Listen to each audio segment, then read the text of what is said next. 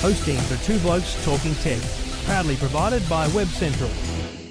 Now, it's time for Two Blokes Talking Tech. There is a lot going on in technology, as always. With all the latest news and information about technology. It's fantastic to get these speeds on a mobile phone, isn't it? The speeds on this thing are amazing. Two Blokes Talking Tech. Very nice, snappy performance. It's a good phone. Yeah, there's a few pros and cons with this. With Trevor Long from YourTechLife.com. Now, my advice to people who like this kind of service is... And Stephen Fennick from TechGuide.com.au. I really like this new service. Gives you that flexibility to hear your music anywhere. Two Blokes Talking Tech. Stephen and Trevor always providing the best advice. Lots to talk about on Two Blokes Talking Tech. This is Two Blokes Talking Tech. And thank you for listening. Thank you for downloading Two Blokes Talking Tech with Trevor Long and Stephen Fennick each and every week. Thanks to the good people at Netgear, netgear.com.au. We'll tell you more about them later. You can follow me on Twitter at Trevor Long. You can find my gibberings at EFTM.com.au. And my fellow host here at Two Blokes Talking Tech is the other bloke, Stephen Fennick. You can find him at techguide.com.au and on Twitter at Stephen Fennick with a PH. G'day, Stephen. G'day, Trevor. How you going? Very, very well, mate. It's I'm prepared to say that this is one of the biggest and busiest shows in terms of news, in terms of output of technology discussion that we've had for some time. Absolutely. I couldn't agree more. It's been a big week in news, and we've got a lot to get through. And let's get cracking. Two Blokes Talking Tech. Two Blokes Talking Tech. You're listening to Two Blokes Talking Tech with Trevor Long and Stephen Fennick. Well, aren't the world of internets up in arms about the Australian government? The Australian government this week passed legislation, comprehensively too, with bipartisan support, except for a few nufties in the Senate that didn't go for that way. So 37-13 in the Senate is the way it went, which in a parliament that's had much trouble getting things through the Senate is a clear sign of bipartisan support, certainly among the big parties. Yeah. And the legislation essentially says, in layman's terms, that a content rights holder, so big movie studio, can make an application to the government, the courts in Australia, to block websites that are explicitly created to further piracy. So Pirate Bay, for example, is a well-known one. Its pretty much sole existence is to create torrent links for people to download illegal content. It can be blocked. You know what? From my point of view, it's very simple. This whole thing, this whole debate is very simple. Good. Got no problem with that. It's illegal. The tip was in the headline. It's illegal content. So I don't know how anyone can complain about legislation that stops people getting it. But two problems. One, illegal content will just move from site to site, domain to domain, IP to IP, server to server, and it will be like chasing down the fastest criminal ever on the run, because they will continue to move. There will need to be more applications made. There will be more sites blocked.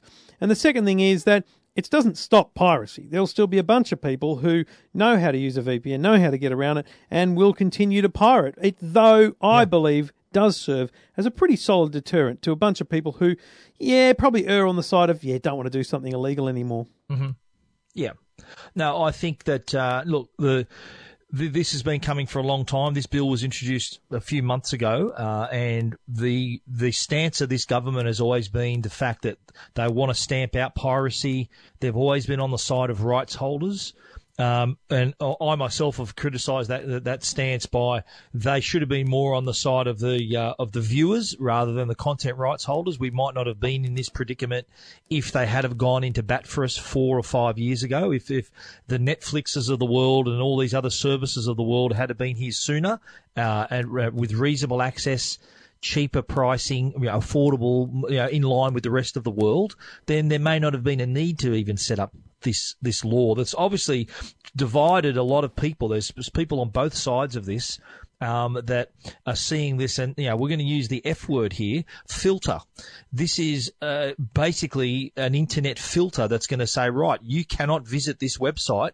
You're not allowed to in this free world that we live in. You can't go there. And a lot of people that's upset a lot of people because, yes, downloading illegal content is illegal, and we're not condoning you stealing content. It is wrong. But the consequences here could be that other sites are blocked that probably don't need to be blocked. There's been other little filter attempts in the past, and a whole bunch of other sites have got caught up in it, and it led to problems. So I think, look, this is it's a symbolic law. I think there's the mums and dads out there who may download the odd torrent are probably not going to do it anymore because they don't have the nous to find those other sites. Yep. But then the government trying to block it, I described in a blog I wrote on Tech Guide, it's like that whack-a-mole game at the carnival. You got your hammer, and the mole sticks his head up in one hole, and you knock him down, and then 3 others pop up in the other holes. As you knock one down, 4 or 5 others appear. And the internet is not sitting still for anyone. And this is another case where that's not going to, that it's going to be that's just going to be a torrent of a raging river where you knock one site down and 10 others appear. By the time the government gets around to thinking, hang on, there's 10 more, well, let's kill them. Then another 10 will appear. And that's not even mentioning VPNs and how resourceful people can get around this anyway, how they are getting around this anyway. So how can they enforce it? Yes, it's a symbol that they want to stand up for the rights holders and stamp out piracy. They should have done that a lot longer, but been on the side of the people doing the pirating, because we're not burning discs and selling them at the markets here. We're downloading shows that we love, that we want access to, and if you don't have a Foxtel subscription, if you're a Game of Thrones fan, tough luck. And that's where people are feeling that that they haven't had a fair go at that content. I feel a massive sense of deja vu. We have discussed this many, many times. I don't believe it's the government's role to go into bat for everyday people just because we're not getting access to a TV show. If the TV, like they're on the side of the rights holders. The rights holder is the person who spent the money to make the show and is doing their best to sell it into a region and capitalise on their investment. The government can't say to HBO, you have to make Game of Thrones available to every Australian for $2.99 for every episode from day one, because the HBO will say, listen, stick that up your bum. We'll only make $500,000. We want to make $5 million, and it's a business. They're allowed to do that. Well, in any business, there's supply and demand. And the demand is not here. Would you argue with the fact that there's no argument that there's a lot of demand for certain content? Let's use enough Game to justify. Not enough. The example. There's not enough demand for Game of Thrones to justify HBO selling it direct to consumers in Australia before a pay TV window. Just not. Full stop. You remember when the pay TV window, they allowed the iTunes next day download? That was, I think, a couple of years ago, where Foxtel put an end to that. Because Foxtel was able to justify a business case to the rights holder that said, we can afford to do this. And the rights holder went, that's good for us. We're getting a return on our investment. So, unfortunately, we're in this loop right now. That's one part of the story. Now, the other part of the story I want to pick up on is, and you mentioned it briefly, this free internet. Now, I don't understand how people think that the internet is somehow a lawless world and a lawless society. But I'm people, not saying mate, that. no, I'm not not you, saying but there lawless. are plenty of people out there who are saying this is a slant against a free and open internet. Mate, I don't want a free and open internet. Mate, you can't walk into a video store or a newsagent and buy an X-rated porno for a very good reason. We have restrictions, we have ratings, yet on the internet, a kid can just search for stuff and find anything. So I'd actually prefer we were able to legislate the internet a bit better. I'm not. Look, I agree with you there. With there's certain things. There's laws, and I respect the law. And I said at the top, I said we don't condone people stealing content. No, it's not on. But the fact that the government's going to decide where you can point your mouse now is. A lot of people are finding that a problem. And the rights holders here, of course, they're protecting their investments. And I'll sort of go back to what I said before. The rights holders, of course, the objective for them is to make money with their content. Simple, plain and simple. Yep. Now, the problem here we've got is that there's this great content And all these customers that can't afford, for example, a Foxtel subscription, but want to see a Game of Thrones episode, but so that's going to be, if you don't watch it that day, don't get on Facebook or Twitter because they'll spoil it for you. There's going to be people who want to watch it straight away. But okay, so let me take you back to your market stall example. So, Joe Bloggs gets, a copy of Game of Thrones, the editions every week as they come out, and he puts them on a DVD and he sits them there at a market stall. It's illegal. It's illegal content. It's not legal to sell in this country. The police can stop him. The government can stop him selling those things at a market stall. Why can't we be doing the same thing on the internet? Well, we are doing that on the internet. I just want to give you an example. Let's fast forward a year. Let's go to 2016 when Game of Thrones season 6 kicks off, say April next year. Yep. So you got Foxtel, happy days. You can watch it at the same time as the US. Yep. If you don't have Foxtel, you cannot watch Game of Thrones until 10 weeks later. Yeah. When the show has run its course, the season has run its course. Now, what a massive first world problem. People what a massive first world problem. Well, I'm just saying there needs to be a fairer go for your average punter here who wants to enjoy a program but can't afford $150 a month for Foxtel. Mate, I used to have to sit and watch Seinfeld a week after it was on air. I mean, life goes on. I mean, Jesus, the world doesn't end. Mate, if there's enough market, you talked about supply and demand. Let me put this challenge out to let's call them 50 or 100,000, or if there's a million of you, good luck. Game of Thrones fans who don't want to have Foxtel or don't have Foxtel, because they're two different types of people. Start a Kickstarter fund for an Australian rights to Game of Thrones. See how much money you can raise. If you can raise enough money to outbid Foxtel for those rights, good luck to you. There you've created supply and demand. There you've made the point to HBO. If you can't do that, you can't complain. No, look, I'm just thinking that there's something missing in the middle. There needs to be something in the middle. Demand. That gives people access to those shows a couple of days later, 3 days later, a week later. I'll tell you what's missing. But rather than waiting 10 weeks to watch Game of Thrones, if you don't have Foxtel, that's a long time. That's 2.5 months. People are going to have to not look at Facebook because the whole season is going to be spoiled for them. Dry your eyes, princess, is what I say to those people, and get on a plane and live somewhere that's You're obviously available. not a Game of Thrones fan. I know that for a fact. You don't watch Game of Thrones. No. I am a Game of Thrones fan, and all the listeners, anyone listening to the program, we love to hear from you on this too. So Ziggy Zaggy, hashtag Ziggy Zaggy, at Stephen Fennick, at Trevor Long. Tell us what you think. Game of Thrones fans, I know there's a lot of you out there. Trevor, unfortunately, is not one of them. And now there's other programs starting, like True Detective, I think, is on now. Not quite in the same league as Game of Thrones, but I use Game of Thrones as the example because it's been identified as the most pirated program, and Aussie's at the top of the list. And let me share my frustration about, because I don't want people to think that because of Game of Thrones, I don't care. 24, Jack Bauer, easily my wife and I's favourite show of many years. And there was a couple of seasons where it wasn't available on free to air, or it was delayed by forever. Yeah, it was delayed by a couple of months. Yeah, that was frustrating to us. Very frustrating. But how long ago was that, mate? You're talking 10 years ago. No, I'm not. I'm talking within the last 5 years. 2003, 4. Facebook didn't even exist. I'm talking within the last 5 years. I'm talking recently. It doesn't matter. My point is that it doesn't matter if it's Game of Thrones or something else. The fact is, if the demand, what I came to realise as a fan of 24 was that it was not on television because there was not enough people who wanted to watch it. So it was not commercially viable. So if the rights holders can make a commercial case for it, then it'll get sold.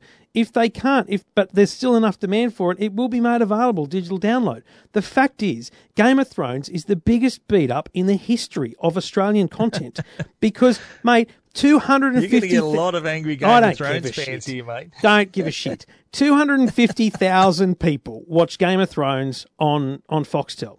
Let's call it 300,000 with a catch up here. Because there were 5 million downloading the torrent, mate. No, that's why. There wasn't. There's no proof of that. It's like saying there's 200,000 Netflix subscribers before they launched here. It's just smoke and mirrors numbers.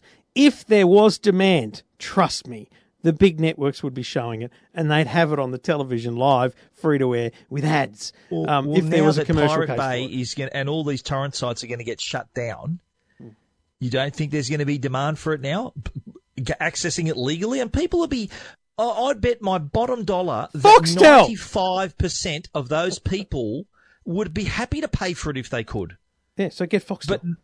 But Foxtel might be out of the budget for them, mate.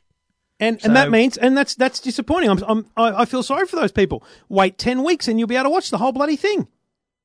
Because in the US, haven't they launched the HBO streaming on Apple TV?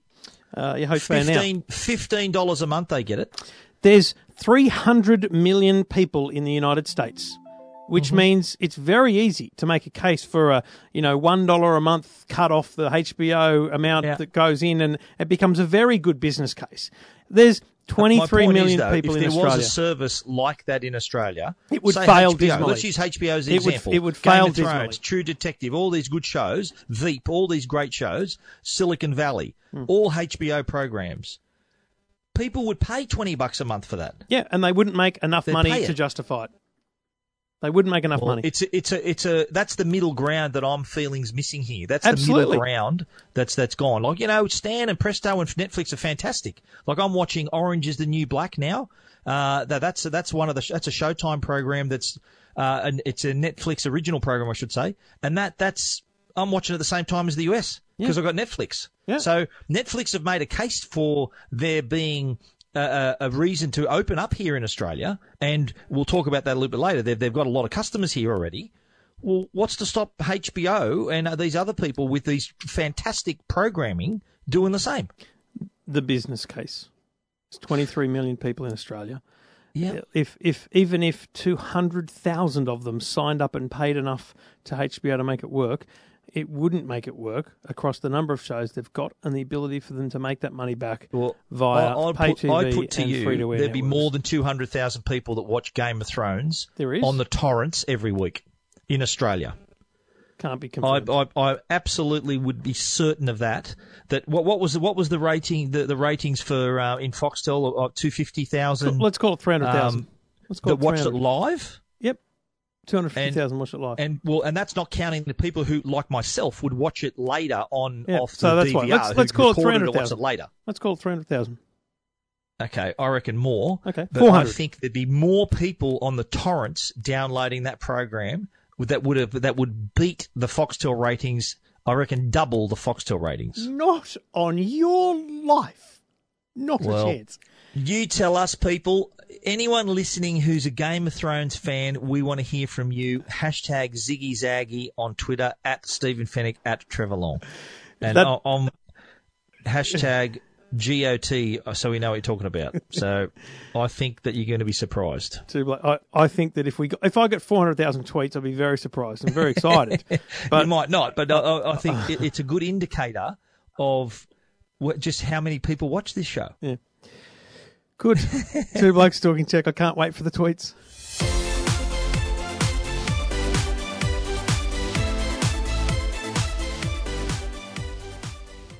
Now, some interesting stats revealed by Roy Morgan Research. Now, I've always said we're a real mobile society. Oh, yeah. The number of smartphones, we are second in the world for smartphone penetration behind Singapore, would you believe? Way ahead of the US, way ahead of the UK. We love our mobile devices, and not just smartphones, of course, but also tablets. We're right into them. And so far, in fact, that two of the most popular internet destinations, Facebook and YouTube, are accessed more on a mobile device than they are on a PC. Now, these stats showed that Facebook, for example, had almost 13 million users across a 4-week period in the 12 months leading into March 2015. and that's 10% up, so more people. But the number of people using a mobile device is 68%. So smartphone or tablet. That's compared to 45% 2 years ago. So it just goes to show how far we've come, where we're accessing more content on our devices and our tablets as well. YouTube is another example where the number of people, it's now more than half access YouTube on the go. And I think there's a correlation here between the number of the amount of data that's now being included in plans. Remember like 2-3 years ago, if you had a gig, you think, well, you'll never use that. People use a gig in a day now. Yeah. So we are using more data on the go. Well, yeah, and it's not, this is good data and good stats. You can read it at techguide.com.au about Facebook and YouTube, but this is becoming a really important thing for all websites, and this is proven by Google updating their algorithm to, basically disadvantage sites that weren't customized and built ready for mobile access. And don't you think Stephen, that's just another example of how, you have to be ready for mobile, and Facebook and YouTube are probably some of the best at doing that, and that's why we've all got to be ready for it. Absolutely right. Yeah, I think this is the message that even small businesses are receiving to anyone with an internet presence. They really need to optimize for mobile, and I've done that. EFTM's done that. Tech Guide's done that. You're mad if you don't. I look at my stats every day. I think 66% of my hits on my site come from a mobile device, whether it be a smartphone or a tablet. So a lot of people are looking at our stuff on the go. So if you don't optimize for the mobile platform, you got rocks in your heads. Same thing for businesses, especially businesses that use their sites to make money. If they're not optimized for mobile, they've got to get optimized for mobile. Google they've gone to the trouble of, you mentioned the algorithms change. If you're not on board, you're going to miss out. So this market isn't going to shrink. It's only going to get even bigger. Absolutely. And you can read that data and those stats at techguide.com.au. Two Blokes Talking Tech. You're listening to Two Blokes Talking Tech with Trevor Long and Stephen Fennick. This could easily be the longest podcast we've ever done, just the way we're tracking. We haven't even got to the midway, and we're still got a massive story here. Monday night was an interesting night. Taylor Swift came out and wrote a blog post that was a dear Apple, dear John letter, if you like, and it was very interesting to me. I really enjoyed reading this. I have absolutely no knowledge of Taylor Swift. I really have no understanding of who she is or what she does. But I know she's a massive star, right? And I know that last year she withdrew her music from Spotify, and that had a big impact on the kind of story of Spotify, because she didn't feel that there was the right deal for artists in the way they were remunerating artists. And so for her to come out and say things like, I'm sure you're aware that Apple's offering a 3-month trial, but I'm not sure you know that Apple won't be paying writers, producers and artists for those 3 months. She said things like, I find it shocking, disappointing, and unlike this historically progressive and generous company. And then she says, look, I think it's great what Apple's doing, but if you can't pay the 3-month trial, I'm out. And she basically said, my album will not be on Apple Music. And she said, look, I can support myself. I play live shows and make plenty of money there, and that's how she supports her band and crew and everyone. And this was a big deal for me, and I initially went straight off and said, look, I think Apple needs to jump straight in here and make this a loss leader, pay the money, and just please her and please her fans. There's millions of them. And, mate, didn't you think it was stunning in terms of the way any company operates, let alone Apple, that within 18 hours, Eddie Q was on Twitter saying, we're in, we will pay. Well, we're going to pay the ransom. I think it was even shorter. I think it was like 15 or 16 hours I heard. But you've got to wonder, though, what would have happened? Would Apple have changed their mind if Taylor Swift hadn't have written that letter? Now, there were complaints before this from some independent artists who had read the terms and conditions of Apple Music. And look, they're looking forward to the biggest company in the world, one of the richest companies in the world, providing a streaming music service. They're thinking their Christmases have all come at once. They look at the terms and conditions and think, we're not getting paid for a quarter of a year. What's up with that? Now, that was a good week before Taylor Swift even opened her mouth. Once she wrote this letter, and she's arguably, I know you don't know who Taylor Swift is, but I've got a little bit of an idea who she is, a better idea. She's one of the biggest recording artists on the planet. and she carries with her a bit of clout. And that letter was very well written. It was a lot of backhanded compliments there, saying, look, Apple, it was like the speech in Julius Caesar that Mark Antony gives at the end of the play there, where the Friends, Romans, Countrymen speech, if you read that. You get a lot of backhanded compliments here saying, look, Apple, you're so innovative and you're such a generous company, but how the hell can these artists survive not getting paid for 3 months? So I really like the line here where she says, look, we don't ask you for free iPhones, so why should you get all this music for free? Now, this really, I didn't know this was in the terms and conditions of Apple Music until she brought it up. So it brought that to everyone's attention. Much to Apple's embarrassment, I have to say. And now, the richest company in the world, they're one of the richest companies in the world, it would have been a really bad look if that had gone on where artists who were struggling to pay the rent, but Apple are happily streaming their music to all their millions of customers, if they didn't pay them during that period, they can afford it. It's not a problem for them to do it. So I think sanity's prevailed, but Taylor Swift, if she hadn't have put pen to paper there, I still wonder whether Apple would have backflipped. I'm calling it the Taylor Swift clause. I really don't think that they would have. I think that what's interesting to me is that, we haven't actually confirmed that her music's going to be there, to be clear. I think that'll be an announcement that they'll make together at some point in the days leading up to the launch next week. But I think that's critical. And also for me, it's critical now to find out what other music won't be there. For me, this is a big deal for Apple Music because it means they're 10 steps ahead of Spotify because they've got Taylor Swift. If they can get the Beatles onto Apple Music, I think we're talking real time. Do you know what I mean? This is the next holy grail. But I think what I've read, I think that the streaming music services, I think, is going to offer the figure I heard was about 26 million songs or 30 million tracks.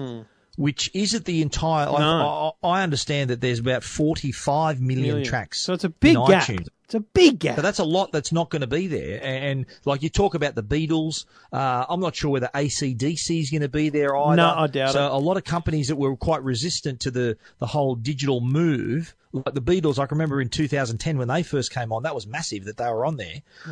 AC/DC, I think they went on in 2012, I think they jumped on. So Taylor Swift, is her album going to be there? They'll still be, of course, available in the regular iTunes where you got to pay to own, so download to own. And that's let's face it, that's what's made Taylor Swift rich. Her music's gone gangbusters on iTunes, so she's counting the dollars. Just a little interesting side note on the Taylor Swift story. A lot of people, photographers especially, I don't know whether you read what this about story. this? This is huge. A lot of concert photographers are calling her a little bit of a hypocrite because there's a clause that anyone who takes photographs at her concert, these are professional photographers, they don't own their own photographs. She can use them for free in her marketing material. So that I found that a little bit funny that she's gone hard out this way, but yet she's doing the same thing herself when it comes to music photographers. Yeah, I think that one needs to get a bit more traction because it is a very good point that she's trying to literally change the way that photographers use their work. They would normally license out their work, and they're not able to do that after they've shot the concert. So a little bit of response required there from Ms. Swift.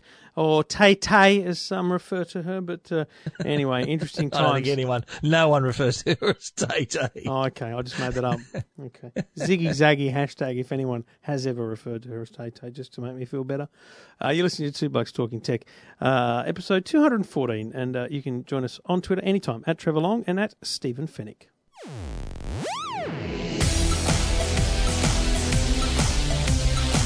And we do it each and every week. Thanks to the good people at Netgear, netgear.com.au, and you should check out their Arlo range of smart security cameras that are 100% wire-free. So you can place your Arlo cameras absolutely anywhere. No cords means no limits on how or where you use them. It's HD quality, it's weatherproof, so you can place them outdoors without any second thought. Wet, dry, hot, cold, doesn't matter. They're designed to work in up to 50 degrees Celsius and minus 10. So take them down the snow if you've got a chateau. Everything's uploaded to the cloud with 7 days of free recordings. You can upgrade to have more night vision, motion alerts. They are so easy to use. You get the vision on your app or on your email. You get alerts all the way you need them. Unbelievable bit of technology. Great stuff from Netgear. We've got them. We love them. And you can too. Just check them out at netgear.com.au. Two Blokes Talking Tech. You're listening to Two Blokes Talking Tech with Trevor Long Stephen Fennick. So I got a tweet today, Stephen, from a bloke who listened to me on Your Tech Life ranting about these similar topics that we're talking about here, but it's much more engaging when it's the two of us. But he suggested that I was on a rather tall, high horse this week, and one of the reasons was my concern over some research that was released this week by Roy Morgan. Roy Morgan Research, highly respectable research company, put out some research basically saying that 1.039 million Australians have Netflix, and Presto and Stan had 97 and 91,000 between them, or each, respectively, and that's a tenfold difference between what Netflix have, what Presto have, and what Stan have.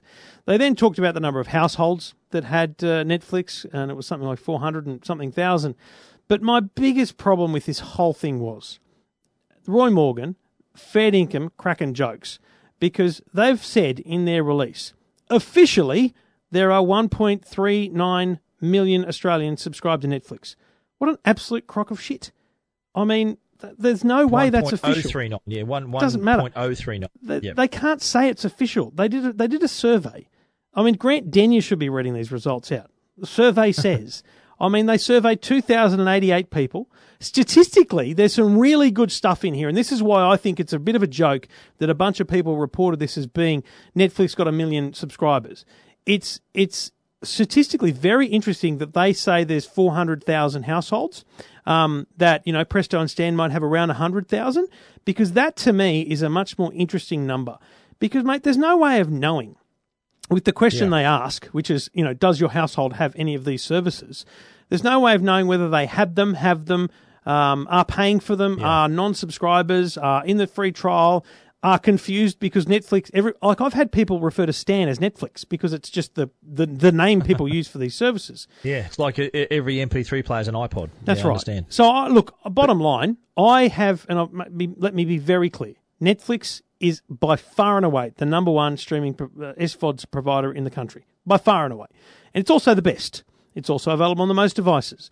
But if anyone really believes that they have 10 times the number of subscribers to Presto or Stan, they're kidding. Stan, I would put at around 100, 150,000 probably. Netflix, I would put at 400 to 450. That's what I think the numbers are. So So these numbers are these viewers or subscribers? Because exactly. On Netflix, you have multiple accounts. You can have there's 4 people can watch one. That's right. Watch one. So are they counting all 4 of those people? They're not asking those questions, mate. They're not asking those questions. They're just saying how many people live in the house. 5. Oh, that's 5. You can't deny though. Netflix, in terms of brand recognition. Even before they launched here, they were a brand. So there's no arguing that they're way out in front. But again, dig into the story here, right? You're questioning the fact whether they're 10 times out in front Correct. or 5 or 6 times out in front. Dig into the story, people. Stop reporting a press release here. The story here is Netflix has got 400 and something thousand households. That's a pretty good result. But if you also believe the story that there were 200,000 people, households that had Netflix before they launched here, it means they've only gained 200,000. Which is nowhere near as good as one might have assumed, perhaps. So I find to be very interesting. Based on the Roy Morgan research, where they said they surveyed 2,000 people. Yeah, they surveyed 2,000 people. Anyway, I for fun and shall we call it shits and giggles, I have created a survey that I am encouraging people to take. Whether you've ever tried a streaming service or not, the links to it are on my website. I would love to have your feedback. I've had several hundred people fill it in. It's very interesting, the statistics. I will publish them myself, and I shall make my own assumptions as to the size of the Netflix audience just for So this fun. will be the two blokes or the EFTM survey. That's correct. So stuff for Roy Morgan, you're saying? You're going to go EFTM survey. That's it. I've literally, that's exactly, as I went to bed last night, I thought, bugger it, that's what I'm going to do. And I did. Because I genuinely, I'm not taking, I have no doubt about the statistical validity of the Roy Morgan data. I just think that the way they've extrapolated is just taking the mickey a little. So what I want to see is better questions. And what I want to force out of, the Roy Morgans of the world here are better questions in this survey. So here's what I've done just in summary, because we've got to move on. But I'm saying, have you tried them, firstly? If not, are you planning to? If you are, then when? If you've tried them, what have you tried? Also, have you ever paid for one? which one did you pay for? Are you still paying for one? And then, it's basic questions like that that'll get a really interesting output of, what people are actually doing. I can tell you right now, mate, that the data is exactly as I expected it would be. Netflix is number one. It's not number one by tenfold. And that to me is the kicker. As the responses come in, you see some really interesting data about what people are actually doing, and the fact that some people did pay and aren't anymore. So there's definitely churn occurring even in these services. I'll add one last thing, mate. If Netflix had Game of Thrones, they would be 10 times out in front. I'll tell you that. Stephen. He's done it again. Ziggy Zaggy on Twitter. Hit us up. Stephen Fennick and Trevor Long.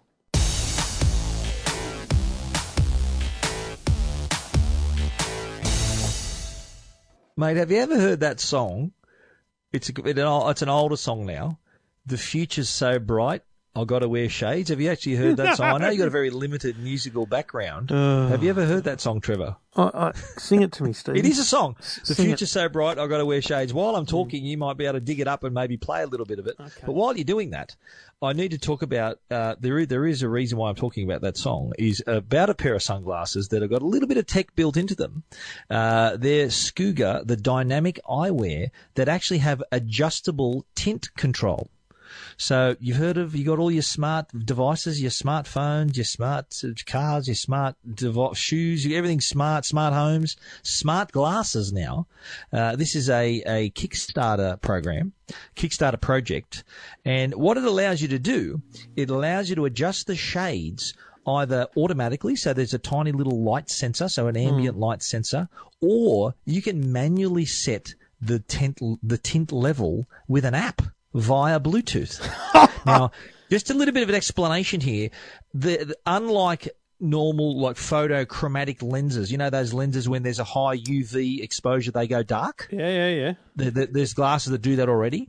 This is different because this could be adjusted to the brightness of the light. So if there's a bright light, if it's glary, it might not be high UV exposure, but it can adjust it for the light, the strength of the light coming in. So it's a little bit like the tint on your car. It sort of keeps the brightness out of the car as well.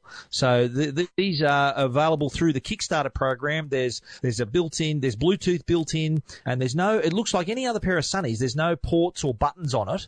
And to charge it, there's like a little induction point on the right arm of the glasses. So there's a little thing that clips on the right arm, can charge it through USB. There's also going to be a lampshade base type charging stand as well, where you can sit it on there as well. Several different styles and colours, but a neat little product, and you can check it out at the Kickstarter link that I've put on Tech Guide. So if you do want to adjust the tint, if you want to take control of the sunnies like your other devices with an app, this is the one to do it, the Skooga Dynamic Eyewear. You found it. I don't know the song, so I don't know when the lyrics come in.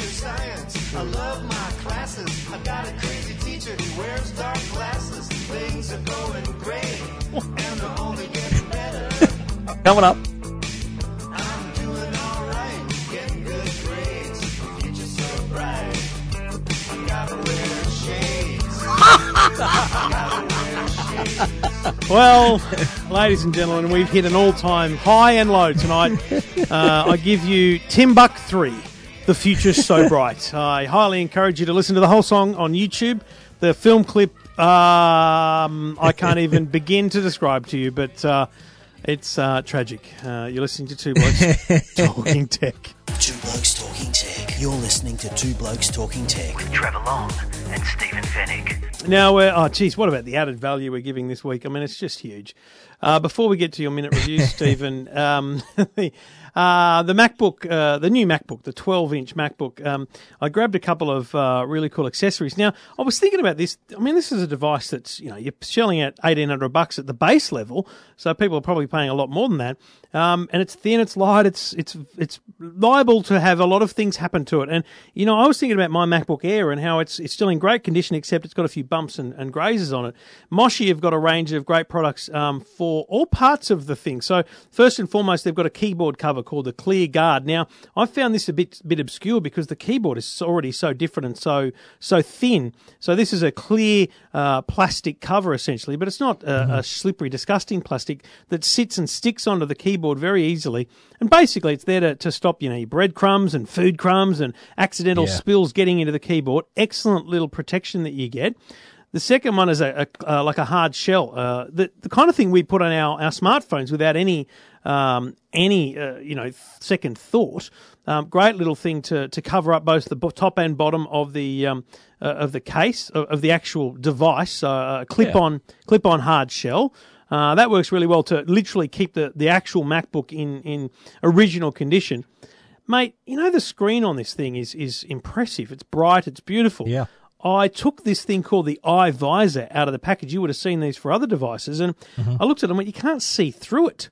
But I stuck it on the screen and it's actually brilliant because it dulls out any glare. So the glare is kind of diffused across the screen, yet you can still see perfectly well through it. It's nowhere near as vibrant as it was without the screen protector on it. But, again, protection from the screen saves...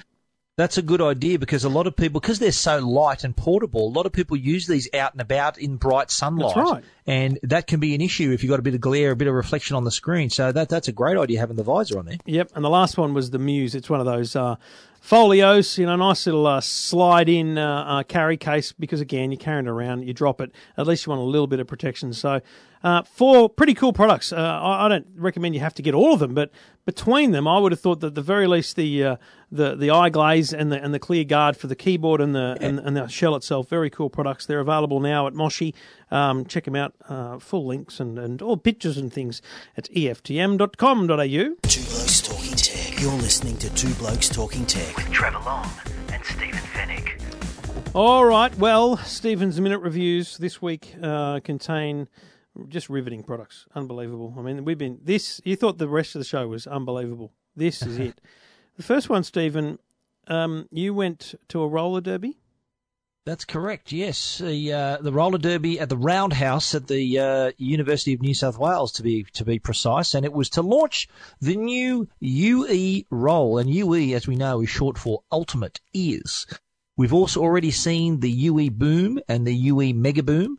They are the go-anywhere social speakers that are water-resistant, waterproof, made of life-proof material, so they're not going to stain and look dirty.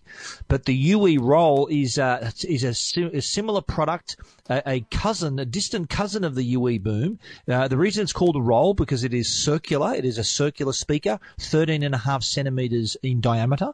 It's 140 grams, so it's designed to take anywhere.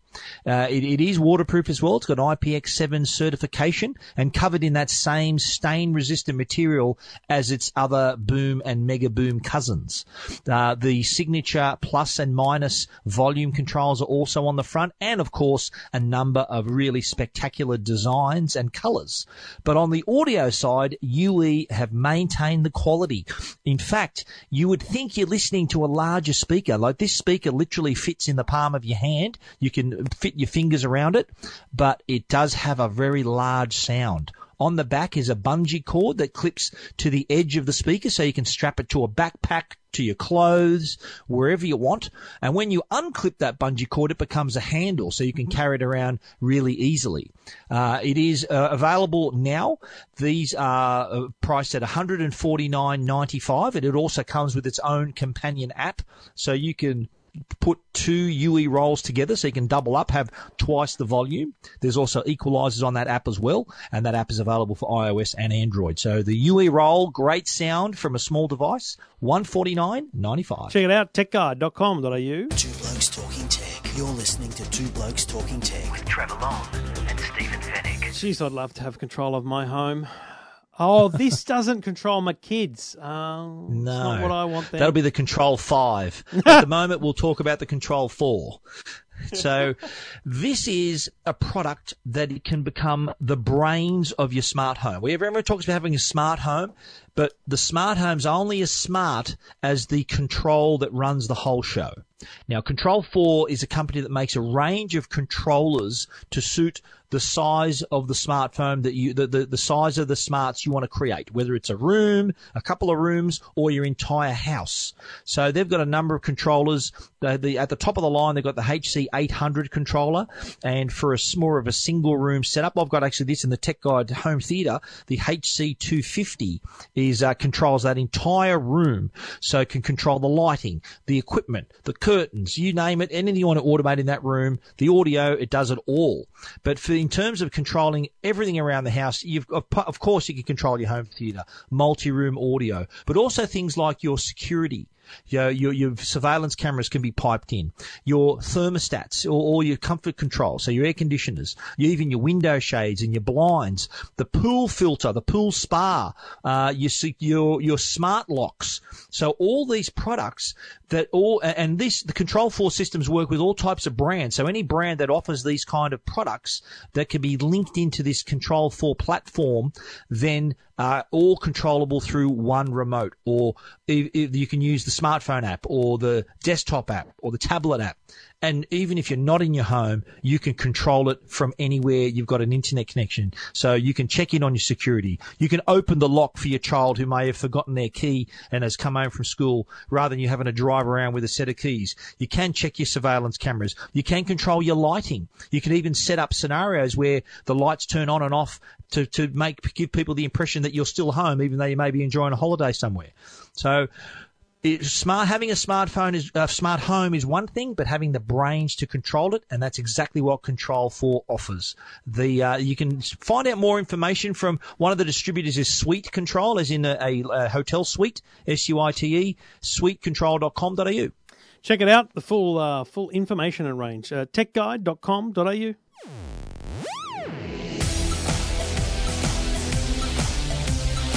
Well, an action-packed, value-added. I mean, we have given you value for money tonight.